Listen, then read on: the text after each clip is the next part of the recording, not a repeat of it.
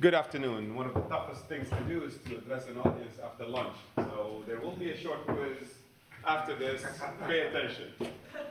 The word Iraq brings to your mind images of war, oil, war, of Saddam Hussein and his weapons of mass destruction. To my mind, the word Iraq brings to my memory snow-capped mountains, majestic valleys, taking the waters of these mountains, the mountains of Kurdistan, down the passageway of the Tigris and Euphrates, creating an incredible water world in the middle of a barren desert. A water world that I grew up in.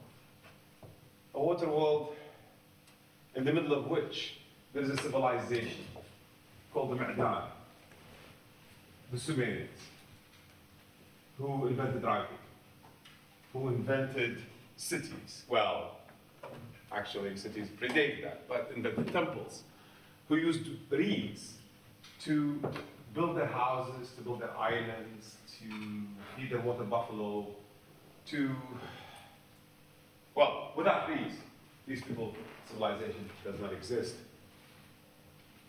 This is a false picture, or false color picture, Satellite Bishop 1973, simply because that's the first pictures that we can get. And it shows you the marshes in their glory. This is the Tigris. This here is the Euphrates. This is Shatt al-Arab. This is Huwayza Marsh, which is shared between Iraq and Iran. And this is the Central Marshes, and this is Hammar Marsh, which actually was the passageway of the Euphrates until 1954. I'm not going to waste too much time talking about the history of these marshes, because there's more to this speech than talking about my homeland. But when you see black here, it means there's no vegetation. It means water. I mean, all the light is absorbed, and therefore it's black. When you see red, to your mind, it should be plants. And the redder, the more thick the plant cover is. And you can see that in 1973, prior to the dam building era, it was an incredible, lush water world. The distance here is about 100 kilometers. The distance here is about 80 kilometers. And you can, this is larger, twice as large as Florida Everglades. I don't know what is equivalent in England. These are the marshes in 1997. What used to be a beautiful, lush water world became a dust-encrusted desert. What used to be lakes became a salt, what we thought at the time, salt-encrusted places. What was lush became barely alive. What happened? Well, what happened is that in 1991, following the eviction of Saddam Hussein's army from Kuwait, and at the call of President Bush Sr., Iraq went into rebellion. Soon thereafter, Schwarzkopf allowed helicopters to be used. And civilians cannot fight helicopters. And so, as we have done for millennia, the remnants of the rebels went into the marshes to hide. The marshes are our Sherwood Forest. It's where we go to escape the Sheriff of Baghdad. And this is what we have done for eternity. So if Saddam was about anything, he was about control. He was not going to allow these rebels to be used by the West to undermine his rule by giving them arms, sort of like they did with Mujahideen in Afghanistan, or they're doing now with the Free Syrian Army.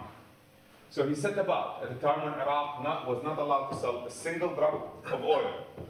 The entire GDP of the nation of Iraq was used to excavate 6 major rivers and construct thousands upon thousands of kilometers of embankments holding the waters of the Tigris and Euphrates. One of those rivers you can see from satellite is 2 kilometers wide, called the Glow River, and Nahr al-Izz.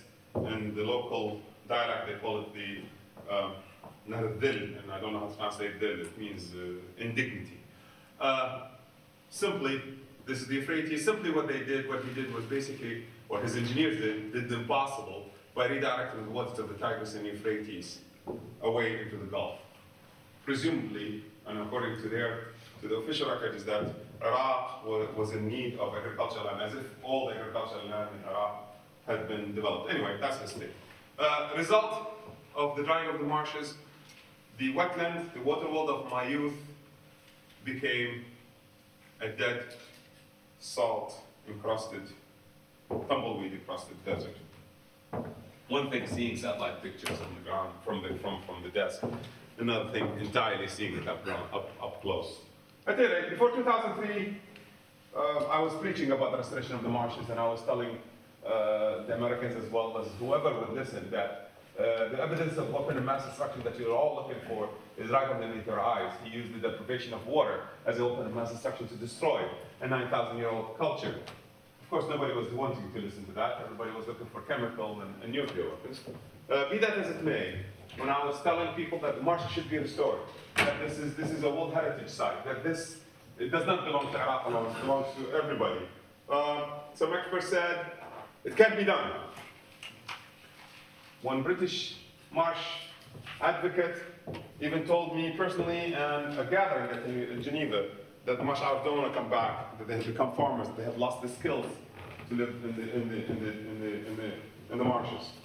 So when I went back to Iraq, almost 10 years to the day, after 25 years of exile, I thought that I was going to have to convince the marsh Arabs that the marsh restoration is in their benefit. Well, that's one battle I did not have to fight. Because even before I arrived in Iraq, the breaches began happening. The marsh Arabs began restoring the water to the marshes. Not everybody did not want the marshes. Enough of them wanted the marshes back to start bringing the marshes back. And these people did not restore the marshes because they're tree huggers, like you and me. They restored the marshes because they wanted a way of life. They didn't want to be dependent on the government for their livelihood. They have lived off of the marsh and because of the marsh for thousands of years. And so restoration to them is basically the restoration of a way of life. And those who claimed that the seed banks were too old, all you had to do was introduce water, allow it to flow through, and 6 months later, the reeds come back. It's amazing. Nature, we just don't give nature enough credit. Fortunately for us, or those who love the marshes, the reeds are the carp of the plant kingdom. They can live in brackish water. They can live in seawater. You can't get rid of them. In New Jersey, they've been trying to get rid of like a Phragmites australis forever. They just can't get rid of them. Well, for us, we need them to live. And soon after the water came back, the forests of my youth came back. And here are women harvesting reeds as they do. And the water buffalo came back. And the fish came back with the water. And more importantly, marble teal came back. These pictures remind me of my childhood when I used to go around the marshes with my father, who was an avid duck hunter. I don't hunt. But in this picture, we documented 43,000 marble teals when the world known population at the time was 25,000. Cambridge, I think they ran out of champagne that night. There's no reason for this picture to be here except his guy's name is Saddam Hussein. And I thought it was unique when I took a picture of Saddam Hussein harvesting reeds in the middle of the dry place that he caused. Well, they say a picture is worth 1,000 words. I think that is worth 1,000 words. Now let's look at the future.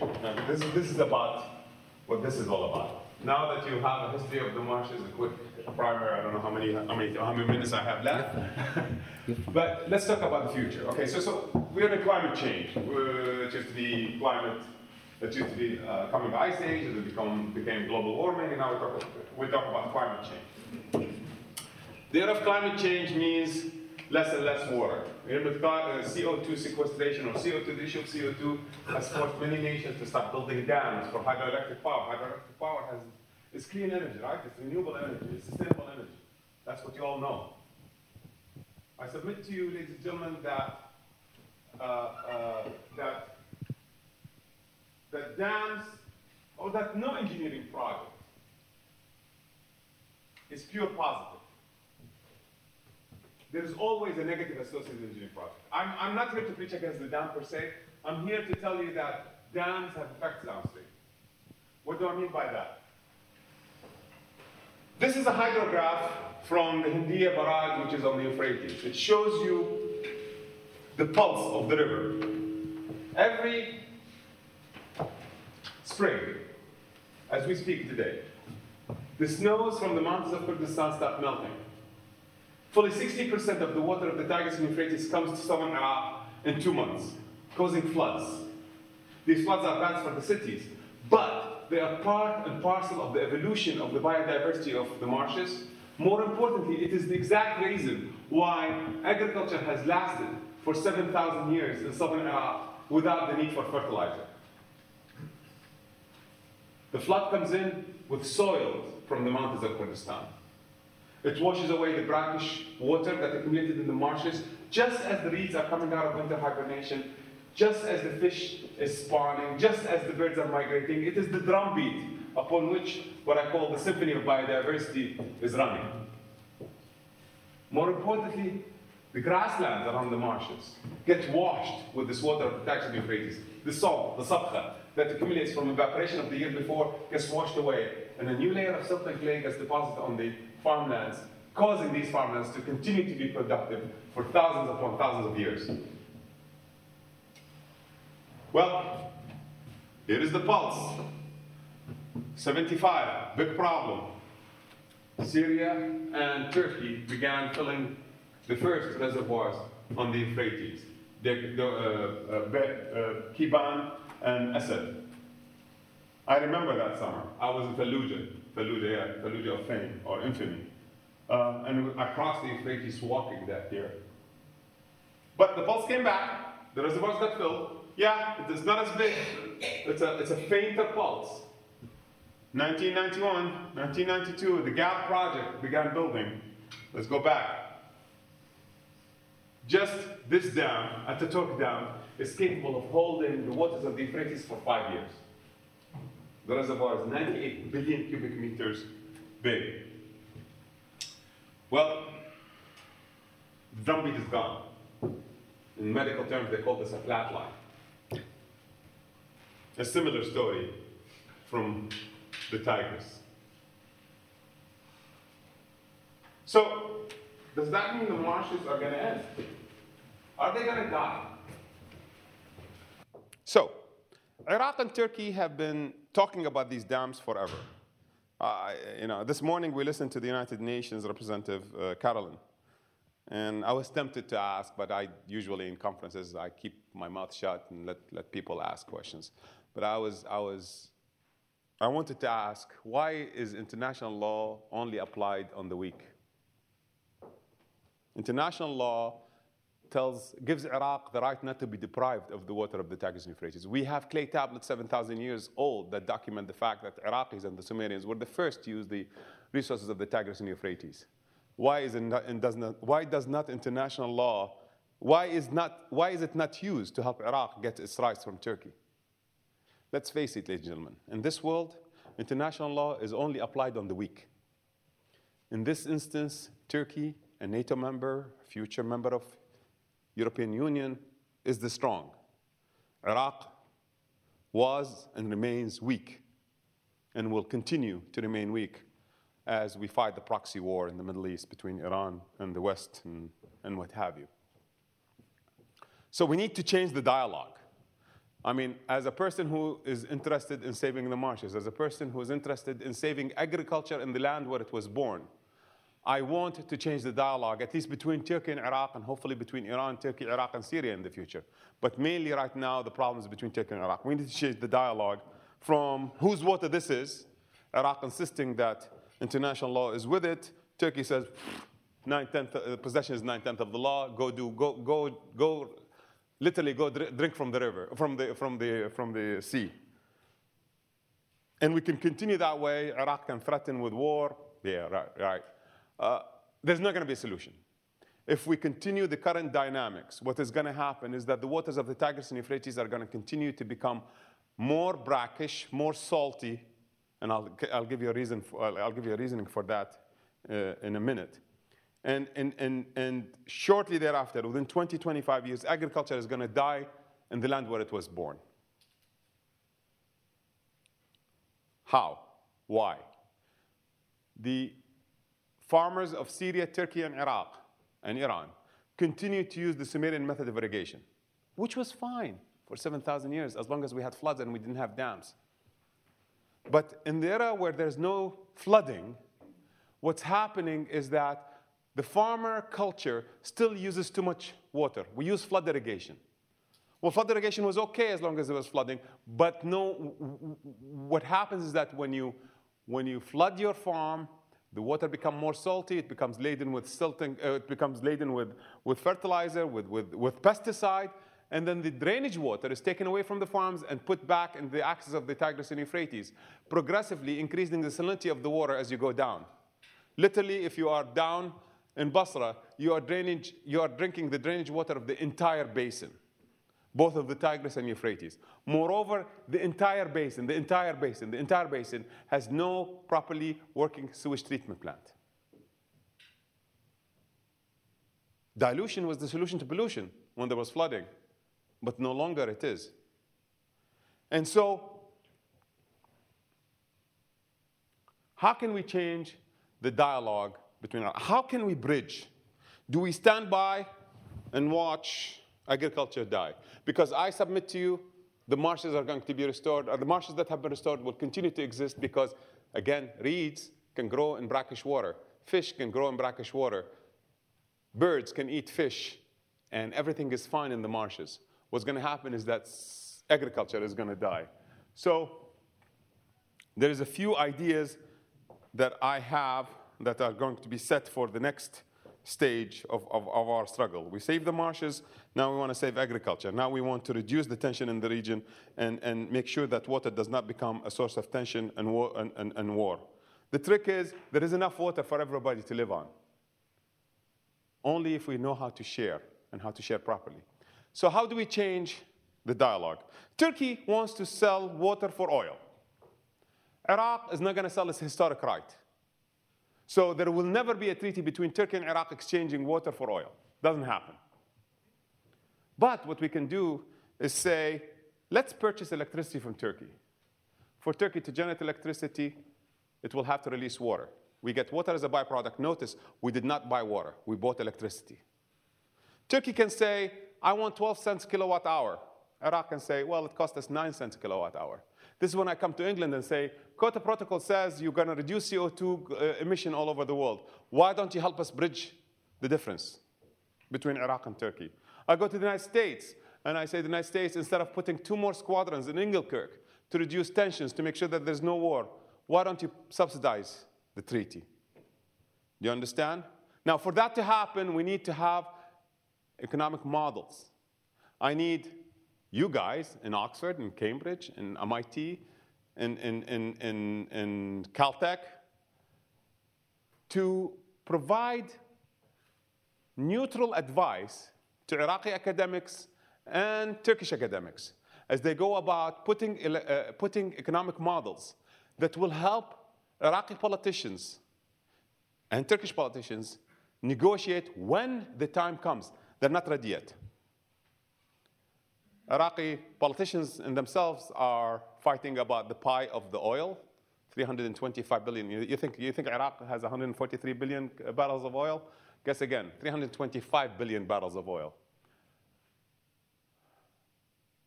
Turkey, if it sells electricity to Iraq, actually will benefit more because if it transports the electricity from Kurdistan all the way to Istanbul, they're going to lose 30% of the electricity.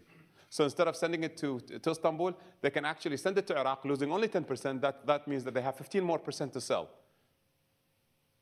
You understand that?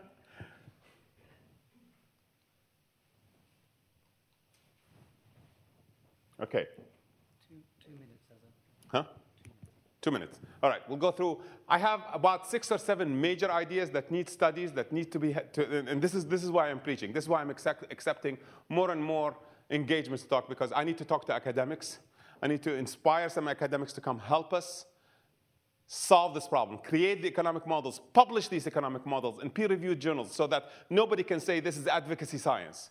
This is pure science that politicians on both sides can trust, that their audiences, their voters are not going to say you sold Iraq's historic light, or Turkey, you've succumbed to your economic, your pocket and reached a deal with Iraq.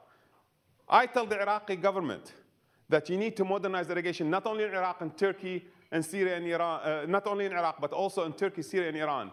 Not because you love them, but because you love yourselves.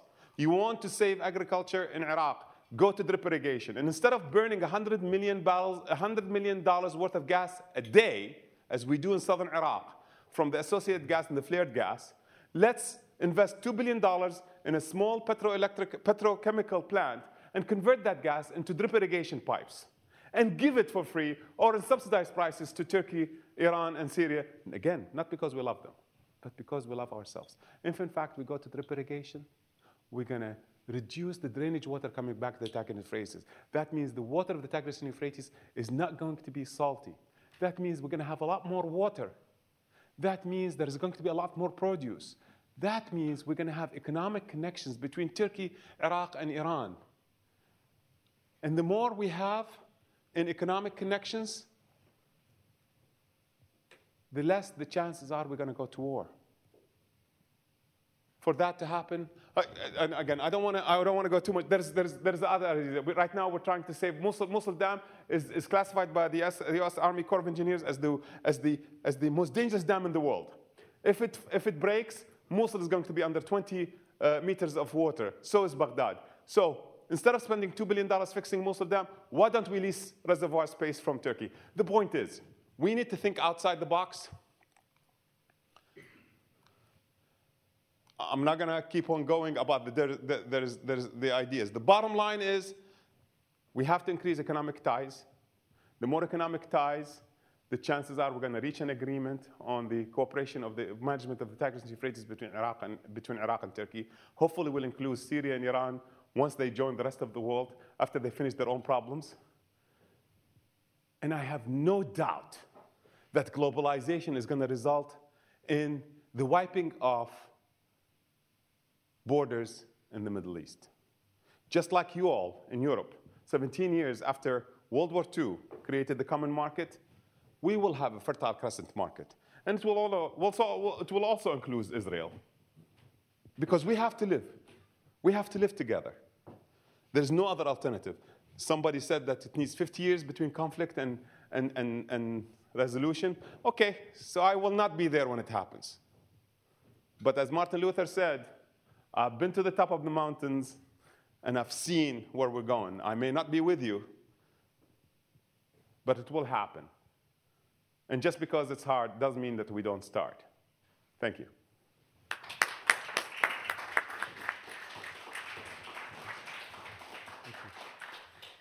Thank you so much, Azam. We can take one question while we're changing the presentations, if there is one.